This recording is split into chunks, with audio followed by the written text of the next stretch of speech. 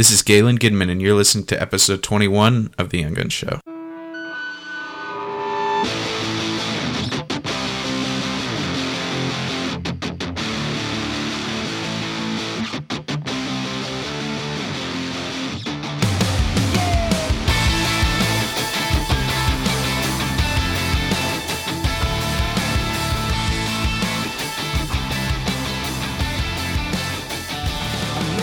Hey guys, welcome to another episode of The Young Guns Show. It's great to be with you all once again. The new site has been up for a couple of weeks now. I think I've worked out most of the bugs. The feed was a little touch and go there for a bit, so it's good to have everything running smoothly.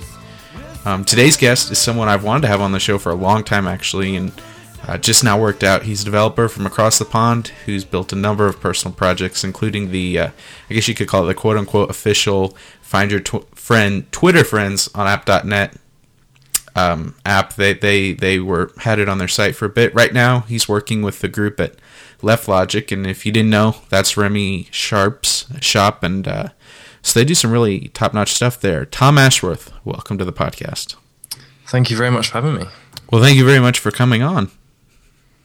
That's quite all right. I listened to the first few episodes of your show way back, and that's actually the first place I heard of Paul Davis, who I now do a podcast with and I'm really good mates with. So, oh really? Yeah, I've got a bit of history with the show actually. Really, I didn't even know that. What's your podcast with him? So it's called Less Than Bang, and we're quite new, and we've had a bit of a problem because of just how busy we've both been recently in getting episodes out. But we recorded a show on Monday night, and that should be out tomorrow or Friday, I guess. Okay. And then we're looking to do I guess one every couple of weeks. I guess hopefully for as long as we can. And it's really just a kind of chat show rather than interview. Oh, nice. Or anything. Yeah. So that's we're just trying that out basically because we both felt like we had something or some things we wanted to say and needed somewhere to say it, I guess. Very cool. Yeah, I'll definitely put that in the show notes. I like your little byline or subtitle here. It's a show by and for young and attractive web people. So it's up to you to decide who's young and who's attractive in the pair of us. Hey, no worries. That's great. That'll definitely be in the show notes, and I'll give that a listen sometime very soon. But on to today's episode on my podcast. How did you get your start on the web? Well, it's funny actually. I found the book the other day that got me into it, which was a book called Fun Web Pages with JavaScript, which is quite a thick but very little red book that I picked up recently. Was really all about kind of doing hover states and making things move around, and really the stuff that JavaScript at its very earliest was built for. And I didn't understand any of it. And looking back at it now, what it teaches you is absolutely dreadful. But it's quite amazing to find that and realize that that's what kickstarted it all. And really, that me getting into web was being into other kinds of programming. I built kind of little robots, and there was this game called Robot Battle, robotbattle.com, where you sort of programmed a little robot to fight in an arena against other people's robots. And I think that basically taught me programming. And then from just knowing programming, the web and PHP was just a kind of logical step. And then I think for a lot of people, it was just building sites for friends or friends of friends. And then it's kind of snowballed from there. Oh, very nice. So how old were you when you were building robots? Because that's cool. Like most of the people, somebody's, my band or whatever. But this is like cool that you were actually doing stuff, that was kind of related before you actually went the web route. Yeah. I mean, I only realized this the other day, but because I always thought the web was the first thing I did, but it actually wasn't. I mean, I guess I think I was 12 when I picked up that JavaScript book, and that got me into programming, but I didn't really do. I guess I was doing a few web pages, but it was mostly this robots game that I did from I guess about 12 to 15 or 16 when unfortunately it kind of died. The company that were developing the original game kind of stopped working on it, and then there were several community efforts to get it going again, and we never really kind of got it moving, and now it's sort of died a death. Although there's a little bit of activity going on at the moment, and there's a couple of us who are sort of there's murmurings of getting it going again, but I don't know whether it will ever happen. But it would be really nice. Yeah, I have this kind of nostalgic feeling about it that I can look back on these forum posts that I posted when I was 12, and I was I was horrible. I can't believe some of the people on the forum put up with me, because I was just 30 smileys per post and kind of lol and completely disrespectful to people who I now realize were pretty good programmers, and I should have been listening to, and I was just, I don't know. Oh yeah, a little squirt, I guess. Yeah, for sure. I've experienced that too, where there was one forum I remember I joined, and we got into an argument about politics, and I won't go into who's our different arguments, but basically when I came back to it just a year later, I was looking around at what I said and what other people said, and I was like, oh my goodness. Yeah. I would have banned myself. Yeah, that's exactly it. But it's nice to see how much you've changed. Or, well, in my case, I was a little bit worried that I hadn't. But it's nice to kind of to try to plot your progress. I mean, I could basically through these forum posts watch myself learning to program, and trying out these insanely stupid things. Like I thought at that point that I'd end up in AI and do a degree in artificial intelligence and build some really cool robots, and I've still got a bit of a feeling like that's something I'd like to do. But I don't know if you know about neural networks and kind of simulating brains in using computers. But at age about 13, I was trying to build neural networks using the scripting language for these robots, which is called RSL, which basically only had global variables, and it didn't have you couldn't pass arguments to functions, and you couldn't but do any of these things, and it had like go sub, and you couldn't return data from functions, and it was just the most horrible programming language, and probably the worst thing I could have learnt on. It was even worse than kind of BASIC and all those kind of things, and I was trying to do this kind of really quite advanced AI technique using this language. It failed absolutely miserably, but it's just kind of funny to see myself thinking that I could do it, even though I was completely incapable of it. Yeah, I didn't even know they made languages that didn't do that much stuff. Yeah, that's funny. So yeah, you started on robots, and eventually you started moving to the web, and I think that's where I interrupted you. Sorry, go ahead. Oh no, So I guess it was just doing websites for other people. I honestly can't remember the first sites I did. I can only assume they must have been just little ones for myself, and I know the first website I did for a client in in quotation marks was a bed and breakfast website that it's not up anymore, and but I remember it, and I think it was pretty horrible. It didn't use tables because I'm a little bit too young for tables, but it wasn't very nice. And then I probably massively overrated my skills at that point, and just tried to do some websites with some other people, like family members, and then the first client I had was another bed and breakfast website that's still going. I've with one redesign, and actually I look back at it now, and it's not. I don't think it's terrible. There was something quite. I don't know. It's probably the first thing I can say that I was proud of for a client, and that client is still with me, I guess. Even though I now have a full-time job, she doesn't need that many changes anymore, and we've sort of reached a point where I'll basically do copy changes for her for free, because she was the first client I had to to give me some proper work. And I mean, and then from there, I got into Node.js, and I got more into the JavaScript side of things and backends, and so doing basically client web design became less of a thing that I did, and more of a sort of hobby, and I guess. Where now I'm just basically a JavaScript developer who with some side projects, I suppose. Yeah, I can only wish my first real client site was offline. It's still up. It was actually, I don't know, only 3, maybe 4 years ago this year. I'm not sure, but it was pretty bad. And but you know how that goes. You said you were glad yours was offline. Yeah. So you did some web stuff, got into the back end, and I was reading just through some different stuff on your blog, and your plan had been to go to college and I assume get some sort of developer job at the conclusion of that, correct? Yeah, that was kind of the plan. That kind of what happened was, all the way through school, I wasn't sure whether I was going to go into kind of computers or go into music, because that's my, I guess, second love, or possibly first love, is music. And I always thought, or I didn't always thought, I sort of swung backwards and forwards between it was computers and coding that I wanted to do, or it was music that I wanted to do.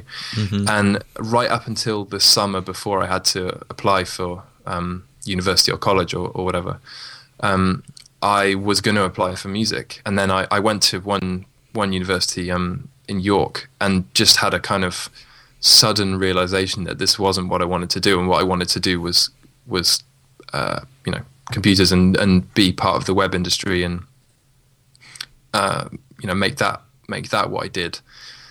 And so suddenly, just before I had to start applying for places, and I don't actually know how it works in the States, but in the UK, you get to pick 5, sort of apply to 5 universities, and then of the ones that say yes, we'll consider your application if you get the grades, you pick 2, a kind of main choice and a reserve choice. And so with a few months to go before the final deadline for them, I decided to completely change the degree I was going to be doing, and because again in the UK you don't have a major, and then you can take other subjects. You take one subject, and if you make that choice wrong, you're stuffed for 3 years pretty much. Mm-hmm. Or three or more years. And so I got to this point at the end of the summer and realized that I needed to switch, and very quickly made a couple of choices. And then when it came to the end of the year, I actually didn't get the grades that I had wanted, and so I couldn't go to my first choice, but I got into my second choice, which was Cardiff. And I did a year there, but didn't really enjoy it, and found the whole thing a little underwhelming, and it kind of felt like it was going to hold me back for 3 years. And so I was in Brighton, where I now live, in I think it was late August or early September, and I met Remy, and he for the first time, and he offered me the job I'm now in. And with 2 weeks to go before I went back to uni for the second year, I said to them, I don't really want to be here anymore, and just quit and move to Brighton.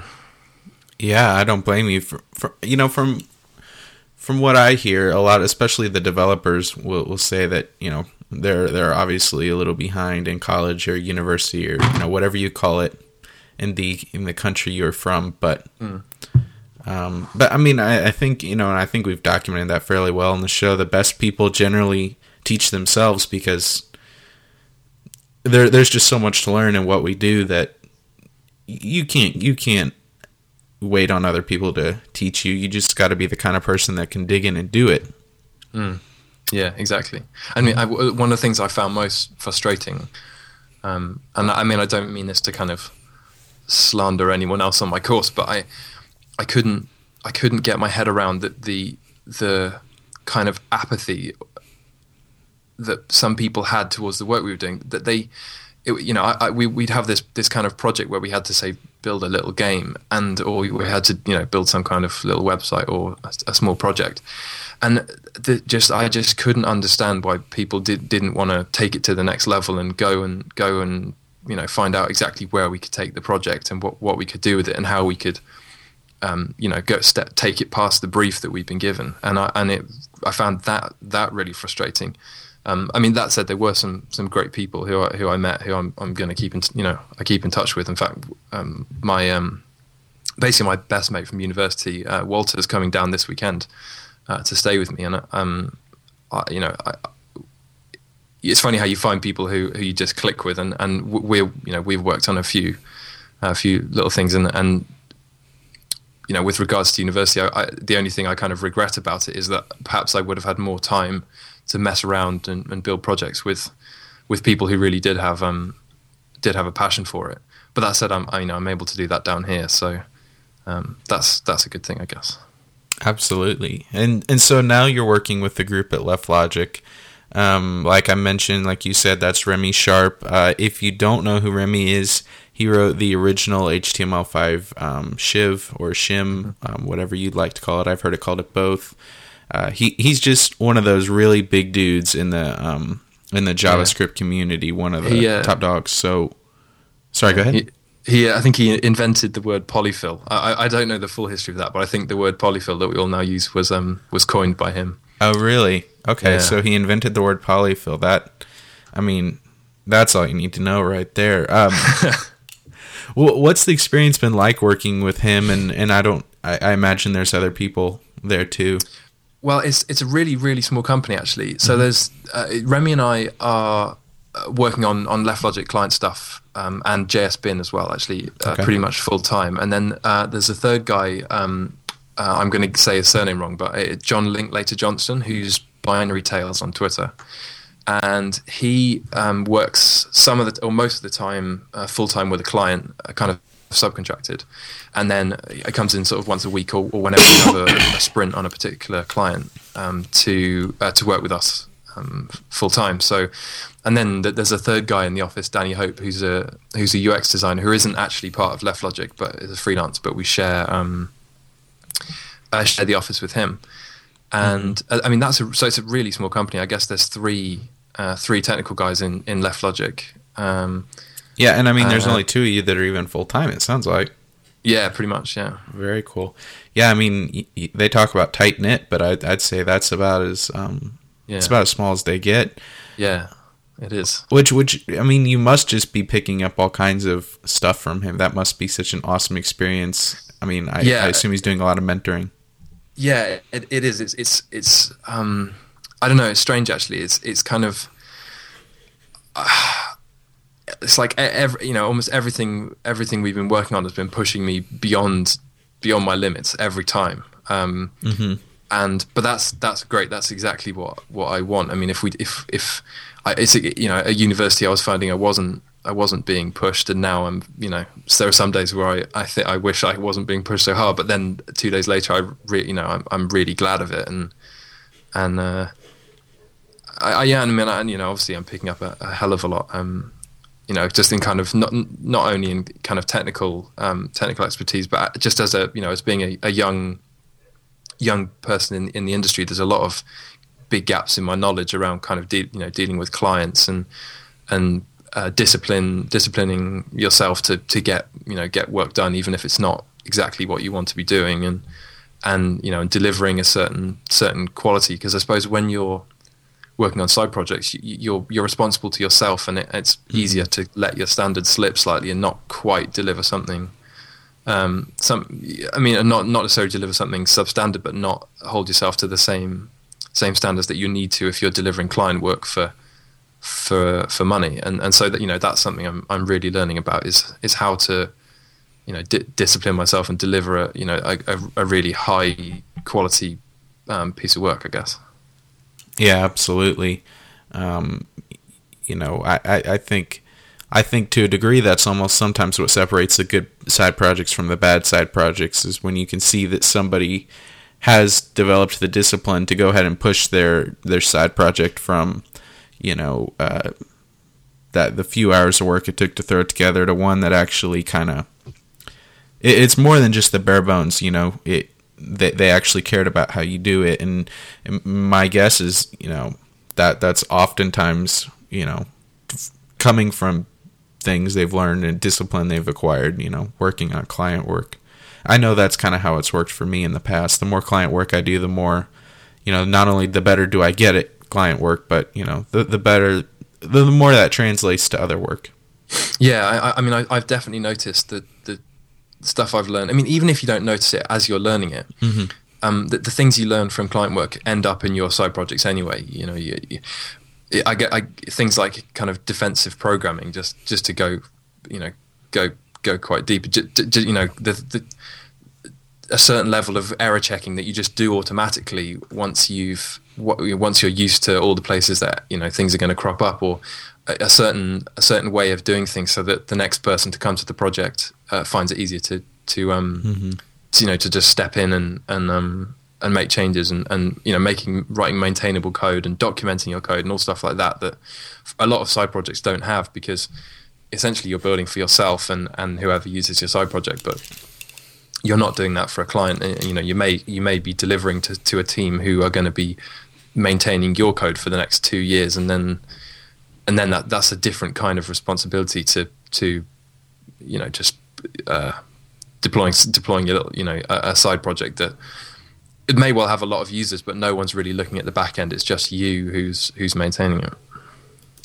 No, absolutely. I agree. And I mean, even a lot of side projects, you know, people throw up on GitHub or whatever, depending on what it is. And you're going to do a lot better there if you've, you know, documented your code. And because, I mean, the whole idea of GitHub is a lot of people working together to, you know, make something better. So that'll even help, you know, the way you code a side project will really help community I don't know how I'm trying to say what I'm trying to say, but, you know, really help people jump in on it. And, you know, with a lot of side projects, that's the goal.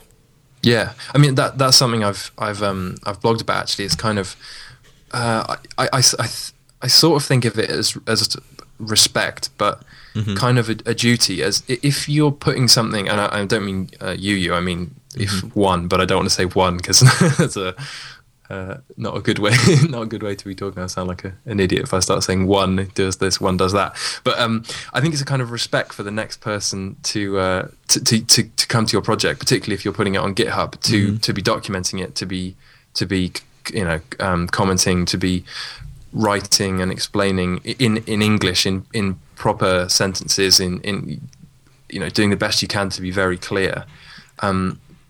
I just think that's a kind of respect to the next person that will also encourage them to contribute. I mean, I know I've wanted to contribute to projects where I've you know, cloned it down and opened the files up and had a look, and just not been able to understand what's going on, where to start, how to begin adding things, and just gone back and deleted the you know, the code that I just downloaded and forgotten about it.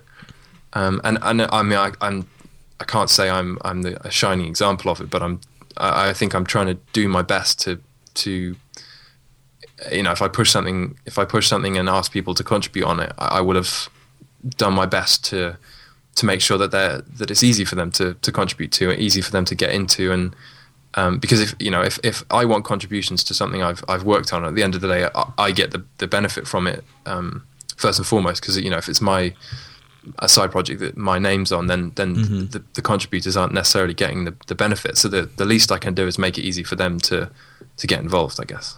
Absolutely. You could call it coding for the other side of the screen. Yeah. Remy Sharp. Yeah. I was listening to Shop Talk Show the other day, and I'm going to have to go look and see what the guy's name was. Shop Talk Show. Brandon Mathis. He, let's see. He does Octopress. And he was talking about that, you know, just what it's like managing, you know, an open source project like Octopress. And Octopress, if you don't know, is like a Ruby CMS that's really become popular in the last couple of years, I would say. And just, you know, how much code there is to review, you know, when people are coming in and, you know, offering contributions and whatever, you know, you have to make sure it fits in with everything else. And but it sounded like he really kind of had his head around how you do that, and I think he was even talking about some of the same stuff we are just right now. Yeah, I mean, Octopress, I think it's built on Jekyll now. I'm just looking at their site now. I mean, I use Jekyll for my blog. Okay, but no, but isn't Jekyll Ruby? Isn't that? Jekyll's Ruby. So Jekyll's Tom Preston Warner, who's the GitHub founders. A static site generator. Okay. And then Octopress is kind of taking that to the next level. I haven't used Octopress actually, but it does look pretty good. I think if I started a site again from scratch, I might actually take a good look at it.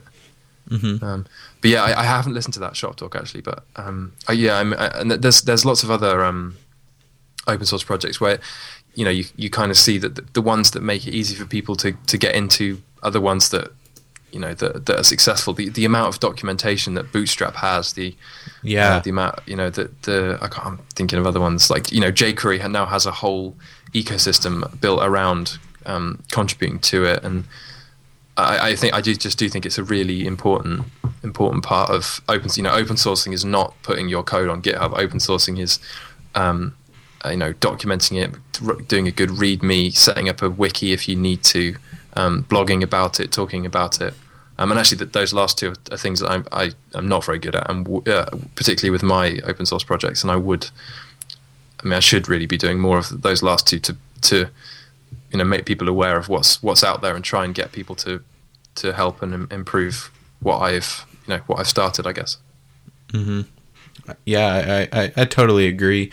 And you've worked on a couple of side projects, and I know just a few of them are open source, and you've got a lot of stuff on your own GitHub page. But the two ones I really wanted to kind of, focus in on today were the app.net friend finder, and then the I think it's called TWAP. It cross posts for app.net and Twitter. Yeah, so that the cross poster, posts from app.net to Twitter, and I've been charging for that one, and then the other one is the friend finder, which I think I built in the first week or first 2 weeks of app.net being out, and then I rewrote it in the last 48 hours. I have started and finished a rewrite of that whole app and put it live. Oh, very nice. So that's a new version of that's just gone up. Moved it from Ruby over to Node. Those I guess that of the things I've ever put live, those probably have the most users, and also the cross poster has had is the only thing I've really charged for that I've put out there, I guess.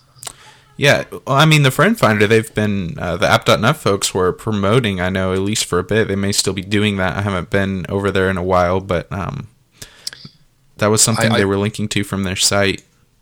Yeah, I think every new user gets a link to it. There's a kind of welcome page that they see, and I think every user does see it, and so guys, I get pretty good traffic to that. I've been feeling guilty for a few months about it because I made a bit of a mistake building it using the technology stack I chose, and just by way of not using Ruby for a few months, kind of forgot how to maintain it, how to build it, how to fix problems with it. And luckily there weren't really problems with it, but when it's now app.net have updated their API and was about to turn off their public API and needed to make some changes for it, and it got to the point basically on Monday night actually, about this time as well, so a Monday night over here about this time on Monday, that I just thought I'm going to have to give this away to someone who can write Ruby and who can look after it, or I'm going to have to kill it or rewrite it. And I was on the edge of giving it away, and then realized that it would be quite good fun just to spend a bit of time basically I guess speed rewriting it over into Node.js, the stack that I do every day. Okay.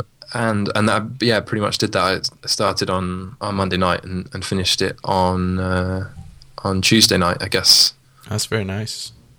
Yeah, I know when I first joined app.net, I used it to kind of find my friends, and it seemed to work pretty well. I'm honestly surprised that wasn't a feature they'd kind of built into app.net.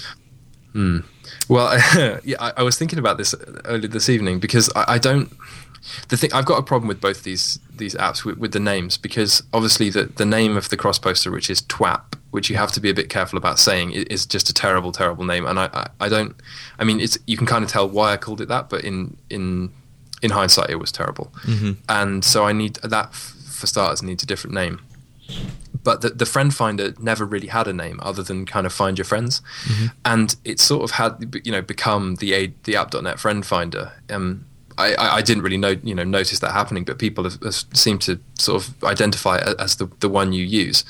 And so I was thinking about suggesting to them that it does become a bit more integrated with their services. I guess it could maybe go on a subdomain like friends.app.net or something like that, and I could certainly make it look a bit more like app.net, and it's open source, so that they could do that too. I mean, that they could actually pick it up and host it themselves on a subdomain like that. So if there are any app.net people listening, then get in touch and we can talk about it. Yeah, or you could just grab like the app.netfriendfinder.com or something and. Yeah, I was looking at about an hour ago. I was looking at domains, just trying to think about possible domains, possible names for it. Just kind of take it. Maybe not to the. Well, I guess it would be the next level. Make it an official thing. Use that kind of app.net friend finder branding to take it, because it's got a fair number of users now. And and that kind of happened without me really noticing it. It was 1 week it was 1,000, and I thought, oh, this is pretty cool. That's about 10% of all the users on app.net, and now it's got 16,500. It's had 16,500 users, and I guess it averages about 150 users a day, which I don't know whether that's an indicator of how well app.net is doing, but I mean I suspect that's probably 100 unique users a day, which would suggest that that's how many signups they're getting a day. And yeah, I mean, I don't know. It seems like that there's an opportunity there to do something quite good with it. So yeah, well, adnfriendfinder.com is open, so run out and get that or something. I will. So this other one I thought was interesting because you charged for it, and I think like a lot of people are sometimes pretty hesitant to do that with side projects, and I'm sure this isn't the case all the time, but sometimes it's like other people have helped me, so a side project's got to be free because it has to be, or they feel like this obligation to make side projects free, but I don't totally see that. So I like that you charge for it, and it's like a one-time fee, $5, nothing. You could go get a really nice. I've heard of them called designer coffees for that price. Yeah. But yeah, so I mean, what made you do that, and kind of what's the response been? Well, it's kind of interesting how that happened. So one of the things that really propelled me going, becoming, I don't know, I guess picking up work and entering the web industry was a meetup in the UK called Multipack, and a kind of offshoot that took place in a town nearby where I used to live, called Lempack, and I used to go there, and we because it was a kind of new thing and interesting, we had a discussion about app.net just after it launched, or just before it launched, possibly, at Lempack, and we were just talking about different apps that might be useful, and a guy called Anthony Williams, who's a bit gone on Twitter and I think on app.net as well, sort of mentioned cross posting, and I kind of picked up on the idea and thought it would be interesting, and actually I was between jobs at that point, having just left Buffer. And I just thought, well, I've got, because I was on holiday between university years, I just thought, well, I've got a bit of time now, and this seems like a really good project. And app.net seemed new, and I kind of really got behind the ideology of app.net. I really want it to do well, and I just thought, well, I'll give this a shot. I'll see if I'll be the first person to do cross posting for app.net, and actually I was the first. I mean, I built the friend finder first, so I think it was the first or maybe the second friend finder, and definitely the first cross poster.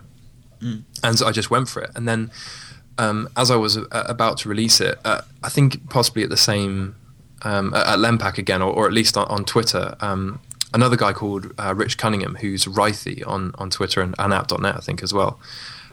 suggested that I charge for it. He said, just said, why not? I mean, you put some time into this. And I think initially I was kind of hesitant, and then I sort of totaled up how much it was likely to cost me, month on month, and realized that I probably couldn't sustain it if it went on for longer than, well, I guess 6 months or so, just for free, because the server costs are about, I guess $40-ish for just to host that per month.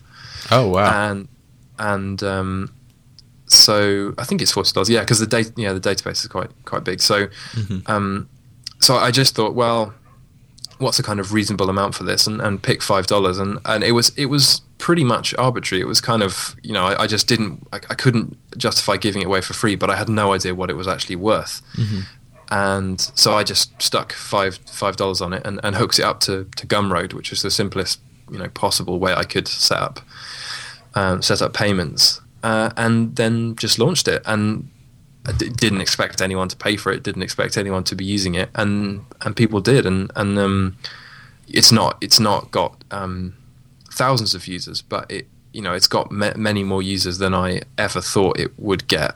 And I know, and I'm going to be able to host it for quite a while to come, and pay people who are better at what they do than I am to improve certain areas of it. Like I'm planning a complete rebuild of the front end quite soon, and probably a rebuild of the back end too, which I'll be doing the back end, but I pay someone who has a really good design eye to build the front end, and hopefully I can keep that product going for the people who use it for as long as the life of app.net.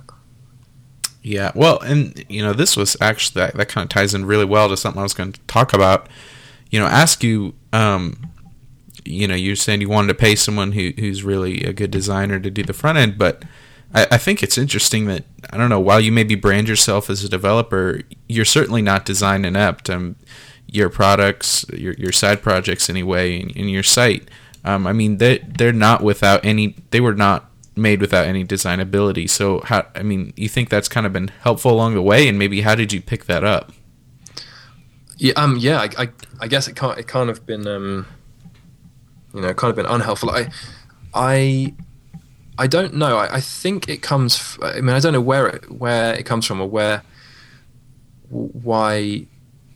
Well, I guess it's because for a while I did think web design was what I was going to be doing. I still have a sort of I still take quite a big interest in what's going on in the design world about kind of responsive design and user experience, and that makes it sound like I have absolutely no knowledge because I'm just using kind of buzzwords, but I've just kept that kind of interest, and it does influences what I do day to day, even if I'm not focusing on a responsive build for a client, using WordPress or whatever it is. And so for a while I was doing a lot of design, and really that was that was what my focus was, and then and I've always just taken an interest in design. I have like a bookshelf to my left here, and just looking across the titles, only 2 of them are technical, and all the other ones are design books. So I've got like Elliot J. Stocks' 8 Faces typography books, and then a couple of Don Norman books, Design of Everyday Things and Emotional Design, Frank Chimera's book, that might be Chimera, I'm sorry if I've got his name wrong, and then a couple of other ones that are mainly design focused. They're not about kind of design philosophy and typography. Okay. And not technical at all. And I think maybe it's. I actually haven't really thought about this before, but maybe it's kind of, I like reading about design from books, but I like learning technically by building stuff. And so I guess that the kind of the point at which they meet is in side projects where you're building something but also putting together a design. Yeah. And also I don't like putting out stuff that doesn't looks horrible. So I tend to I probably spend about equal time on both. It depends on the project really, but yeah, I don't really know I've never kind of actively thought, I thought that I could be a designer or anything. But I don't, as I say, I don't like putting out things that look crap. Yeah. Well, and I kind of tend to brand myself as a designer, but I spend more time in code, far more time than I actually do in Photoshop or Fireworks or whatever, design program you use. And I almost tend to think I need to really like write this out at some point and publish a blog post kind of to really, figure out exactly what I think about this. But it's almost like people don't realize that developers are just designers too. I mean, anytime you've had to write code, you realize that there's like a whole lot of design that goes into code, whether that just be, the design of a really well-structured front end, how do you write your modules and all that kind of a thing, or, certainly with back-end development, I think that's a no-brainer that a lot of design goes into that. But I really just, sometimes it really annoys me the way they get differentiated, I suppose. Yeah, I totally agree. Actually, I mean, a lot of what I do during the day is not, typing on the keyboard is I spend less time doing that than I do drawing diagrams on my desk or just researching the best way to put together some particular something in particular, or just as an example, a scalable module architecture. What are the patterns for doing that? What are the pitfalls? What are the all the best practices? And a lot of that is you're designing a system that you can build features on, or you're designing a maintainable code base, or you're designing the way what can be quite a complicated set of moving parts in an application, how they all fit together and how they talk to each other. And it is, a lot of it is design and actually writing as well. I think GitHub have quite a big thing on this. Some of the more vocal employees of GitHub, like Zach Holman, talk about how writing and 37 Signals as well, how writing is a really important part of being a developer. It's not just you as a developer, you can't just I don't know, you have to take some care over what you're writing, whether that's your comments or in your documentation, or even on a blog. If you can communicate an idea clearly, then it's quite likely that you can express that in code, because to express something in code, you have to understand it. And if you can understand it, then it's quite likely that you can kind of write about it, I guess. Yeah, for sure. Last thing here, I don't know, you seem to have a lot of confidence in your own ability as a developer, but I mean, even in your speaking and your blogging, I guess, have you managed to kind of grow that and then nurture it along the way? And how's it? How would you tell other people how to do that? Well, some people said I have a sort of problem with the confidence thing, because okay. I guess I do. I don't know. I guess I do come across, probably to a fault sometimes, as being quite confident. But that probably, it's not necessarily a front, but it's not true. Certainly not true all of the time. I mean, I know. Just I have like weeks and days, and I mentioned this before, where I won't. I don't want to build anything. I don't feel like I'm capable of building anything. I feel like everything I've ever built has been completely inadequate and substandard, and I kind of just feel like I want to give it all up. And that doesn't that's not a lot, but that's I do have times when that's the case. But it's sort of offset by the times when you've just built something, just released it, and you're kind of feeling pretty euphoric about having put something out and people are using it. And I don't know. I mean, and I guess the other thing with the speaking and blogging stuff, it's more about kind of, I enjoy teaching, because when you teach something, you have to understand it in order to be able to teach it. And so teaching something is the best way to expose gaps in your knowledge about it. And So, with blogging, which I need, I don't do enough of, I really want to be doing more of it. I do that, I guess primarily to kind of selfishly to find the gaps in my knowledge and fill them in, and at the same time teach someone else and hope that to pass on any knowledge that I may have gained to someone else, so they don't have to go through whatever pain I went through to get there. I guess that's the idea idea behind it. But I have to say I do sometimes worry that I can get a little overconfident, and I'm sure some people would say that's true. But I try and rein it in. Right. Well, and really, I would rather somebody be a little overconfident than underconfident, because you can fix overconfident, but sometimes underconfident's a little bit, a little harder to fix, and Yeah. And I mean, good, great people who aren't noisy or aren't confident will, can get missed. And okay, yeah. There are, I'm sure there are some people who just didn't have or don't currently have the confidence to be blogging, to be trying to speak, to be, trying to set up their own podcast, put out their own content, put stuff on GitHub, because I guess of the same kind of fear that it's not quite up to the standard. But I guess I've found that there's always going to be someone who's that little bit better than you, and that's good, because then you have someone or a lot bit better than you. If you're me. Yeah, exactly.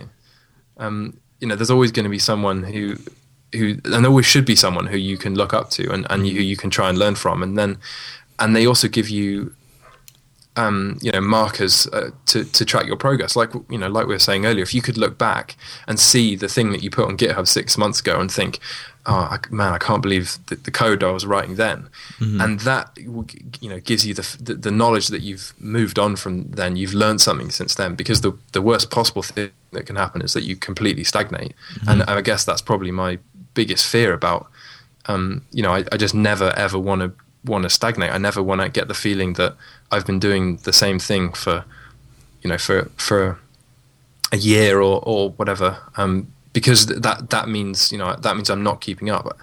There's a really good video from a conference that happened in Brighton quite recently called Responsive Day Out, and it's Laura Kalbag talking, and she says at one point, if you're not ashamed of what you did 3 months ago, then you're not keeping up.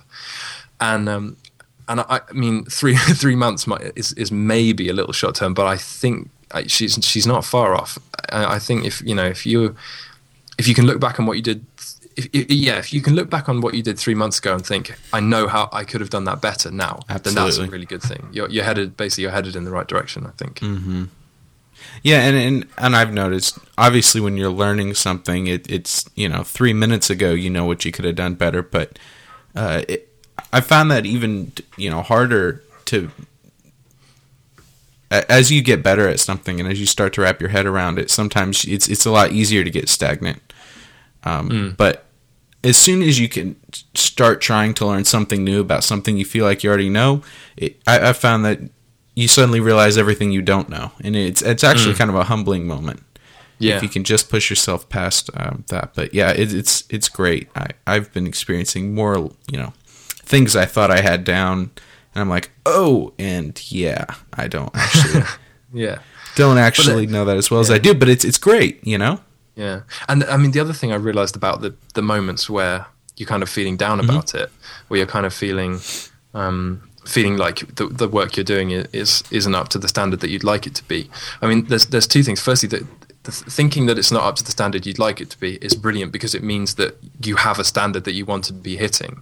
Absolutely. And, it's best to have that goal of the standard that you want to hit, because then you can always be striving for something a little bit better than where you're at. And the second thing is that the good thing about the down times is that they mean you're being reflective, you're thinking about what it is you do, and your process or your code or your documentation, or at least you're thinking about the work you're putting out, and taking an interest in it, and interest in improving yourself, and taking care in your work. If the moment you stop feeling feeling like your work isn't as good as it should be is the moment is the moment you've stopped learning, the moment you've stopped improving, I guess. And so it is hard when, I mean, for me anyway, when I'm feeling absolutely terrible and like I don't want to ever build anything ever again. But I just have to try and force myself to remember that the reason I get like this is because I want to be better, and so it's actually quite a helpful kind of feeling, because it does then push you onto that next hopefully big thing, or the next bit of learning, or the next project. Absolutely, I could not agree more. It's just, we think we're done. You're never going to be done, pretty much. Yeah. But that's the fun of it. Yeah. You can. That's funny. I was about to go into the outro, and I forgot to thank you for coming on the show. Thank you for coming on. It was so great to have you. Oh, thank you very much. It's been a lot of fun, actually. It's been great. You can follow Tom on Twitter at Funet. I'm really hoping I pronounced that right. Yeah. That's another thing. The name I got wrong. The important things, I always get the names wrong. You should. Yeah, I mean, I normally spell it because it's kind of a. Absolutely. Yeah, that's Phuunet, or he's Phuu, just Foo, on app.net. There's his personal site too. That's foo.net. I was looking at the Young Gun Show on iTunes the other day, and I was surprised to see there'd actually been a lot of great reviews over our downtime. So thanks to everyone who submitted one. Of course, if you enjoy the show, I'd love it if you'd throw up a quick review. As my friend Tim Smith over at the East Wing says, it's as easy as clicking 5 stars. Anyway, like always, thanks for listening. See you again soon.